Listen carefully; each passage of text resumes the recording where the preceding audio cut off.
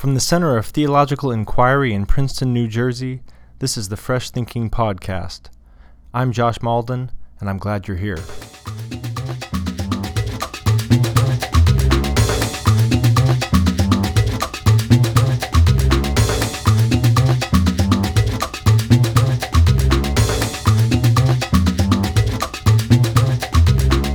Marilynne Robinson is a Pulitzer Prize-winning author, known for novels such as Gilead, Home, and Lila, as well as nonfiction works such as The Death of Adam, Absence of Mind, and most recently, The Givenness of Things.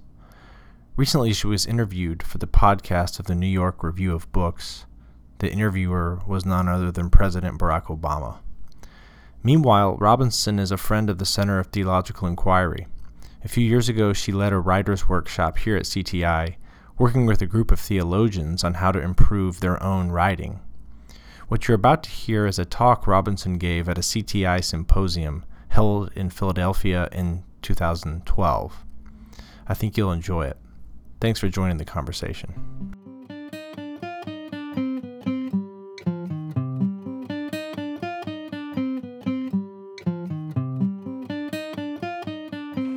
Thank you. Everything that I write that is on this sort of subject reflects a sort of fusion of interests or passions or whatever that occurred in my mind. Theology of a fairly classical type on one hand, and everything that I can read with understanding about new cosmology and the new sense of the microcosm of subatomic life. These things, these convergences, you don't always know how they happen, why they happen. One of the important experiences of my undergraduate education, you won't hear this often, was reading Jonathan Edwards' Doctrine of Original Sin Defended. And the thing that was wonderful to me is the argument that he makes about the arbitrary constitution of the universe. And what he says is there is no way to describe why time eventuates in subsequent time, why any entity persists as itself over time, and so on. And of course, he attributes this to the continuous recreation of reality by God. Now, his that's how he introduces the argument, and he makes something I think is a very important point, that the world that we experience is made accessible to our understanding. It is a world that we experience because it's addressed to us, essentially. Now, if you look at contemporary science, and you see what is only beginning to open to us as the absolute complexity, indescribable for our purposes, complexity of quantum physics and so on, then you realize that this knowable, confirmable, testable reality that we inhabit it seems to be more miraculous than any miracle you could describe. The fact that we are in a little pocket of reality with everything roaring around us, things behaving spookily, that sort of thing. But we feel at home in this world because, as it presents to us, it is extremely limited. It is lawful, And the laws, again, can be described, if you want to, as arbitrary. It's true there's no reason to say that time unfolds in an orderly way. It's true that we can't describe the causalities that make everything replicate itself as itself. He was absolutely right about that, So, therefore, on the one hand, in the fact that the reality that we inhabit is describable and testable, this is the grace of God, i.e., a blessing on science.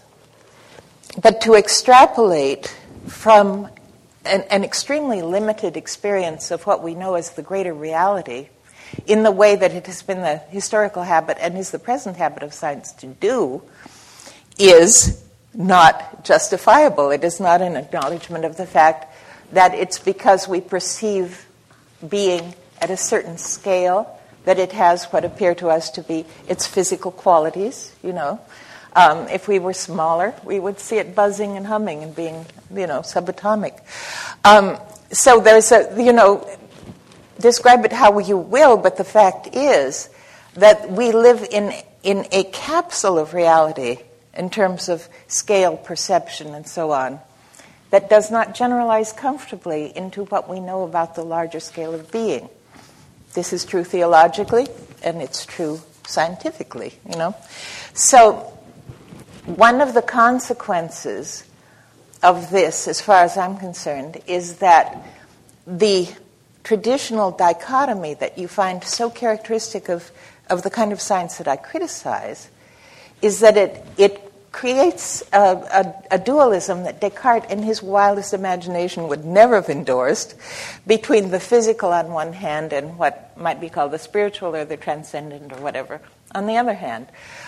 For one thing, we know that if you were to break down the simplest object that we see here, it would become Byzantium in terms of the mystery and the complexity of it.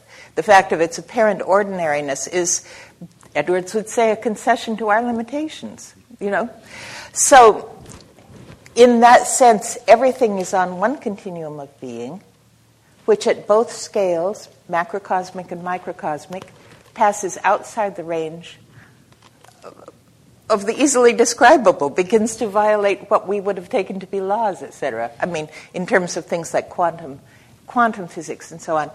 So the intelligibility of our very limited participation in the universe encourages people to speak as if there were a qualitative difference between being at our scale and being in general. And that produces this, the artificial model of rational thought, which dominates science when science is science is being less reflective than one hopes it would be. Scientists say amazing things like the brain is a piece of meat. Yes. And look, and here is the wonder of the universe, a piece of meat, who can begin to describe it, its origins, its character, and so a dismissive vocabulary of, the quotidian, I think, infects scientific thought, and pervasively even. I mean, in places where you really wouldn't expect to find it,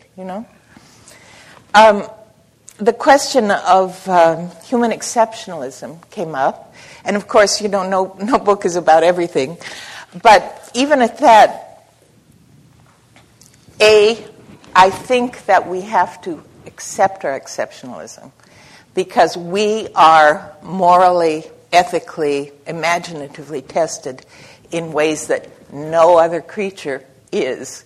We are rescuing ourselves from the gravity of our situation by standing very close to our brothers, the apes. The apes are not destroying the world. That's a big difference, And the degree to which we pose a threat to anything is a pure product of the fact that we have this capacity for abstraction and creation and so on that no other creature in any way approximates. So that's, exceptionalism is our human burden. It's not our boast. The second thing is that as far as animals go, all respect to animals. But if you look at animists, they have intuitions about the intelligence of animals that are much more profound than science. You pick up a magazine and it says, crows are really intelligent. Aesop knew crows were intelligent. The tendency of science has been to make us more and more blind to the richness of life, including consciousness in other forms of life, than the unimpeded human intuition would have allowed us to believe. So and this is my whole criticism of this form of science, that it contracts the notion of the mind in a way that makes it so that so that someone living 10,000 years ago would not have had a true and original intuition of the intelligence of an animal, And so, I mean, God knows our laboratories have made huge sacrifices of every kind of creature on the assumption that they're only animals, which, you know, you would be much less likely to find in a pre-scientific culture. So I think that, you know, understanding where we are in the world in terms of our bonds with other animals, which, of course, Genesis does note, another classic example of this earlier intuition. The fact of our putting out of sight the legitimacy and the power of the mind being in the world has had a very brutal effect on the world. It has, you know, now when we try to recover some earlier sense of the respect for other forms of life, but we have to acknowledge the way in which we lost it, you know. I feel, ever since I walked out of John Hay Library at Brown with Jonathan Edwards living in my brain, I have felt that there was a very great freedom in being, you know. In other words, that there are enormous continuities. You know, the lily pads keep appearing under our feet. But these are not laws in the sense, I mean, when people first use the word laws, they're describing things that occur with what appears to be an absolute degree of predictability. But we have this way of acting as if law were a great gear that has to turn, you know, when in fact laws, just like everything else, are replicating themselves unaccountably from moment to moment, you know. So if you take a Calvinist or an Edwardsian view, then with all the apparent coherency of experience, God is free in relation to it, you know. So this takes me to my final point. I mean, I take this to be a coherent argument. There is a passage in the Institutes that is so important to me that it's why I'm always going around saying I'm a Calvinist. And it's so important intrinsically, I think, that it explodes every less beautiful aspect of his theology and others. And that is the idea that whenever you encounter another human being, you encounter an image of God. And he takes this very literally. He says, God gives you the other person. He presents the other person to you. Every encounter with another human being is a test of your response to God. I was when the sentence was quoted this morning, you should worship God as if you saw him. That's a pretty good translation. I mean, or I should say Calvin was making a pretty good translation of exactly that idea. But that God is free in relation to reality, that God addresses the mind, that we, in the same way that Calvin argues that if we descend into ourselves, we find God, he also says, whenever we encounter another person, we encounter God. So there's a profound individualism and a profound sociality at the same time, you know. You know, obviously, in subscribing to that kind of view, I'm adopting what is my favorite theological statement. But it's a kind of statement that on the one hand is only meaningful in theological terms, but on the other hand is only constrained by the assumption of a narrow reality that we can no longer endorse as being a true description of reality. All we know is that being is energy of some sort. You know, all we know is that being is a great unfolding. And so, therefore, being, you know, influenced by this tradition, of course, I'm very inclined to think that the mind is privileged in the sense that it is open to a profounder reality than we conventionally describe, that it continuously can know the world more deeply, newly, and in a way that perhaps is a response to a revelatory moment that is only its moment, i.e. the encounter with the other. human being. Or with anything else. For Calvin, it can be stars, it's usually stars. But, so you see what I mean? I'm not proceeding from the same assumptions that many other people do. I don't respect the distinction between the physical and the transcendent, shall we say. I think that would have to be demonstrated in ways that I frankly assume it is not accessible to demonstration. But, I can knock on a table. That proves nothing. Because we have a deeper knowledge of what a table is, what a piece of wood is, Anyway, that's okay. On we go. Let me pick up on that last question from Darlene about could you repeat it? We would love you to respond just to this, to Merlini and to the wider conversation. Mind that would express the privilege of being a coherent self. And I think you've already addressed the theological resources one. That would shape that. But. Yes.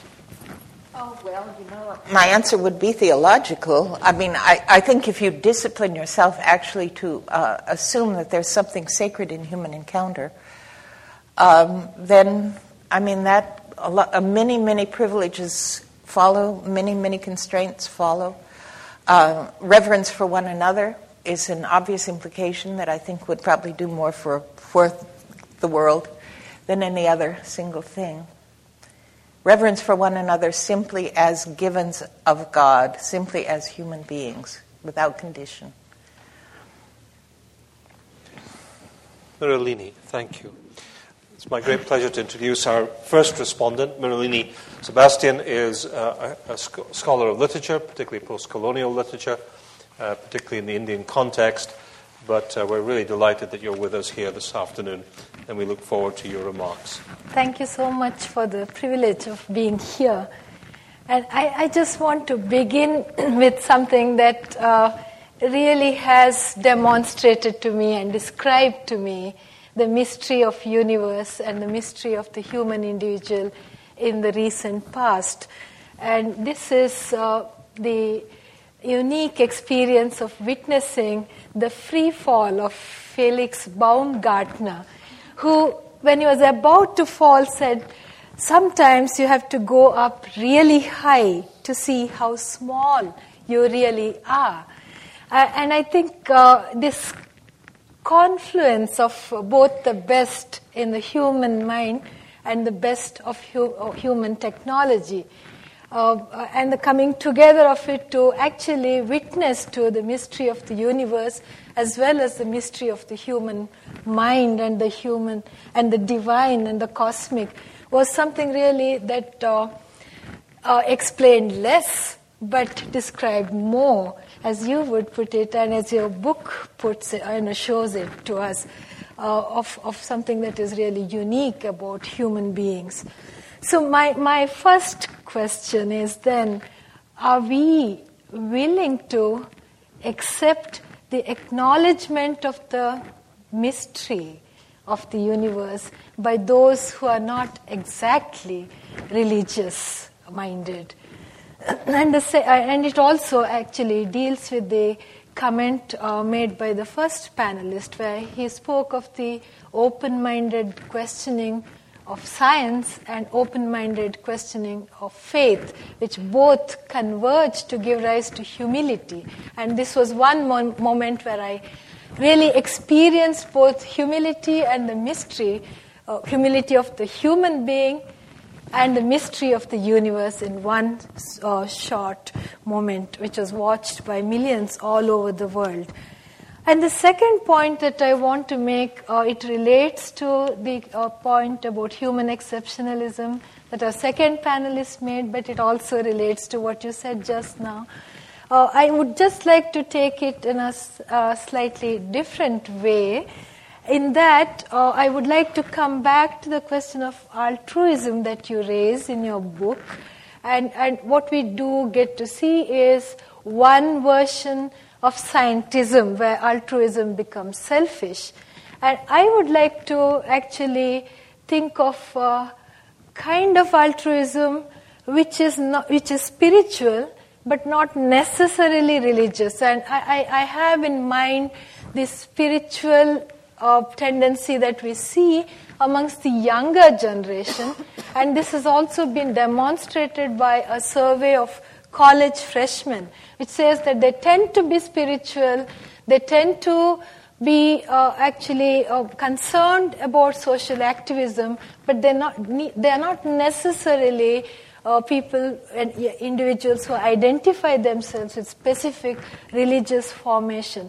And that kind of altruism is actually a kind of expansive form of altruism, because often I find that these youngsters are also very conscious of the world at large, and especially about ecology, about animals, about poverty, about social well-being, in a sense that is not so restrictive. And the third point that I would like to make, which will also end in a question, has to do with your point about how do we learn to be better, learn to lead? How do our convictions lead us to lead better lives? And I think that was a concern that I had. It came up in the morning's discussions, but a concern that I would like to raise again. We have engaged with the individual mind so far, the way the individual can go beyond the actual chemical constitution of the brain and become more than that in its form as the mind that can go beyond the immediate, the present. But I would like to think in terms of the collective mind. And I would really like to twist the word para-science and talk about para-theologians. I mean, do the theologians have a way of engaging with the certitude of para-theologians who seem to imagine that truth rests only in them? Because I do believe that religion is both, it is a gift that we have and a gift that which can also destroy lives. So I really want to know if all the theologians who have spoken in such nuanced way this morning and yesterday, do we really have a way by which we can speak to the certitude of the para-theologians, which has brought about such harm in this world, which I do feel that the youngsters in their own ways have figured out a way of dealing with that, but somehow the conversations, the more profound conversations, still need to include these ideas and these thoughts. So that would be my question. Thank you very much, Marilini. We've got the spirituality of the younger generation and the danger of para-theologians. Marlon, do you want to comment on that? Well, we have a long history of treating very good theologians as para-theologians, and I think basically we had better just say, let 1,000 flowers bloom, but that does not mean be silent in the face of things that are clearly destructive and clearly distortions. I think that if young people now, and I deal with them all the time, are not associating themselves with religion, it's because they don't find good religion to associate themselves with, either because they've been disappointed by their particular tradition or because they only know it from television and it's disgraceful and irritating on television, you know. I think that very often young people are dissuaded from religion on religious grounds. They won't associate with it because they're afraid it's ungenerous. They won't associate with it because it seems to them to draw lines between people that are cruel and destructive, and so on.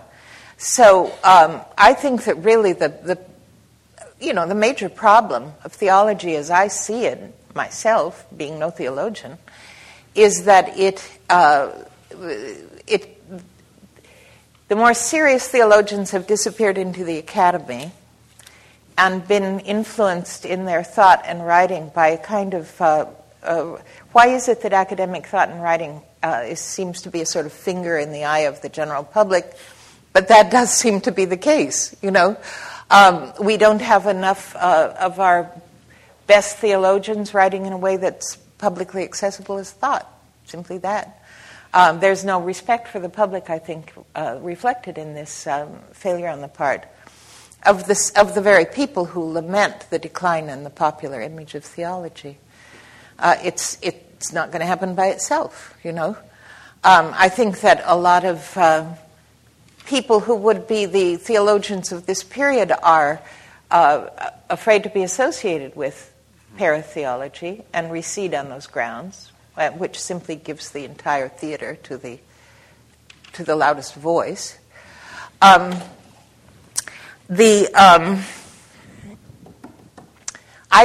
own experience is that I have mentioned the word Karl Barth in seminars. People go off to the library and find Karl Barth. I've produced one of the best Barthians I know. You know, all they have to do is find out that there is a real profound literature of Christian thought. They have no way of picking this up from what floats around in the culture, you know. Why do we, I mean, you know, I assume that most of us in our varieties of Christianity assume that every soul has a history with God, that God is attentive to every soul. Don't we assume that more or less? Yes. So why do we think that we have socially constructed a mental state of doubt and that we have to socially re-engineer? What we have to do is give people the documents and the culture of Christianity in the forms that it is beautiful and let God do the rest, you know? And what we have actually done by trying to condescend to a level that we assume these people whom we undervalue will be responsive to, we have sifted out and excluded exactly the things that are moving to us and would be moving to them, you know? We have to recreate Christianity on the best model of Christianity. And that's music, and that's theology, and that's serious attention, courageous attention to Scripture.